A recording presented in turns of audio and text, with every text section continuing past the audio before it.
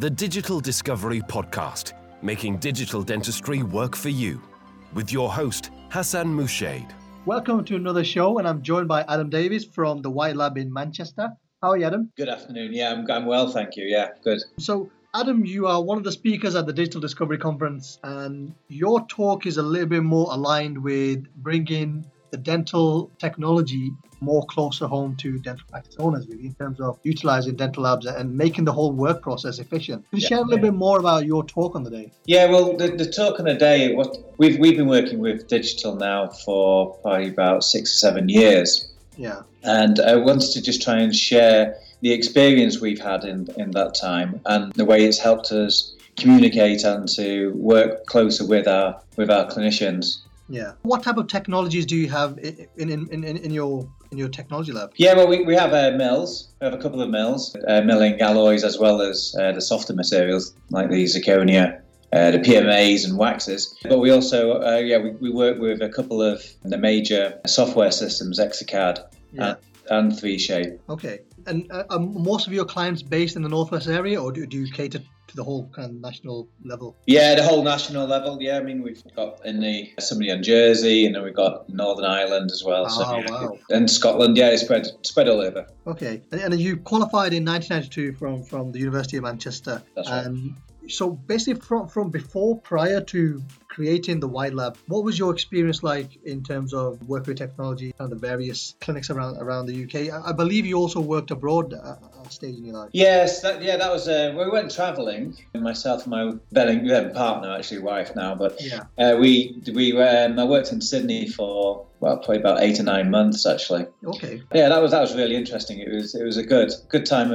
A good learning experience because a lot of the technicians there were, as Australia is, very cosmopolitan from all around the world. We had Austrians, Germans, Swiss, and so we gained a lot of experience actually there. Yeah, I'm presuming there was a lot of insightful information that you got there, and you brought that back to the UK. Has that helped you in terms of delivering a great service to dentists? It has. It didn't at that time. There was no digital, so that came later. But it gave me a great grounding really in what I do today. How long has it been since you've actually established the White Lab in Manchester? 2006 is when we set up. Yeah. All right. Okay. And what kind of led you to that journey of actually, because I understand from a business owner's point of view, it's not the easiest thing to do, and it's definitely not the simplest thing to do. There's a lot of stress involved with being a business owner, as any other dental lab really is. It's not an easy journey. What led you to going down that route? Wanting to do things my way, really. I was restricted in the dental laboratory where I was. I wanted to it was a bit of a mix of like NHS and private work, and I just solely wanted to do the private end of the market. Kind of the higher caliber type of work. Yeah, I just find it more enjoyable and more satisfying. I mean, would I be correct in saying you're passionate in what you do? Oh, I love it. Yeah. That's kind of what you want to hear from your dental technician really is, but the passion behind that really is it's an art form in a way. It is, and I love the way it's evolving really. The last 5 or 6 years, as I say, since I got into digital, has really changed the way we work. Yeah, it's made it more enjoyable. I mean, could you share a bit of an insight into some of the things that have changed with the use of technology? Well, it's given us consistency with our work, which is a big factor. We're able to get a consistent marginal fit and also obviously occlusion and things. So I mean that's taken time actually because the virtual articulators within the software have developed over time as well. So it's getting better all the time really. I mean there's lots of different areas within it which obviously I'll go through on the day. Yeah. To do with like the smile design side of things as well. Yeah. So being able to control shades and things through the computer as well, which is interesting. That actually sounds really interesting. So Adam, a lot of your clients who use your services, maybe some are reluctant to try new processes and new technologies. How has that been? Has that been a challenge for yourself to push technology forward, or is it something that you don't push really? Yeah, well, exactly. I don't really push it, and obviously, but if you've got questions, I'll spend the time with them on it. There've been a couple of occasions where I've had guys over to the lab to show them exactly what we do, because once you're in the lab and seeing what we do, I think it's a lot more clear and they have a better understanding of the digital side of what we do. Yeah, I think kind of seeing the practical work being taken and the process is actually being done in front of you. Absolutely, yeah. Again, relaying that information back to your patients, and I understand exactly what you meant with where you mentioned consistency in delivering certain prosthetics or services. I believe is that what really helps with it overall? Is just keeping it consistent and predictable? It is, yeah, and obviously there's the accuracy of it as well, and being able to for the bridge work, large frames and things like that. So rather than going back to the casting, what we used to do, inherently had problems with them.